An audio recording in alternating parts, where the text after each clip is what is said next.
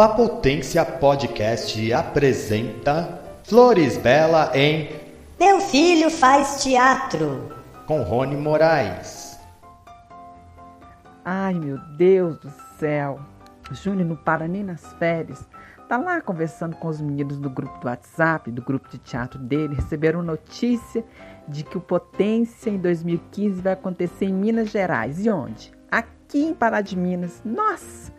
Agora eu, mãe, que agora estou participando de tudo, depois que meu filho começou a fazer teatro, eu estou vendo tanto que é importante para ele, eu agora vou ter que chamar outras mães, porque esse pessoal de São Paulo, pelo que eu fiquei sabendo, tratou os nossos filhos muito bem lá em dezembro, quando aconteceu o Potência 2014. E nós não vamos deixar barato mesmo.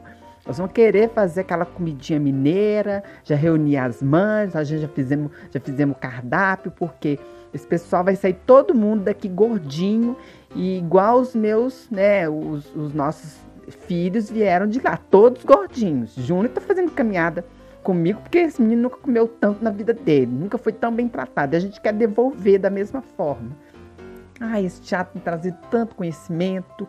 Agora, eu não pude ir, né, para o Potência de 2014, mas em 2015 eu vou estar aqui, vou estar ajudando eles no local onde eles vão estar. Eu quero assistir todos os espetáculos, eu quero conferir ali, ó, tete a tete, tudo que eles estão fazendo, assistir os espetáculos, as discussões, perceber como é que funciona isso. Eu quero conhecer os profissionais de São Paulo, porque Júnior só fala em Roberta Conde, em Rafael, em Varley. Eu quero conhecer esse povo, gente. Eu só vejo esse povo pelas fotos do Facebook. Quero ver o que esse povo está fazendo de bom para os nossos filhos.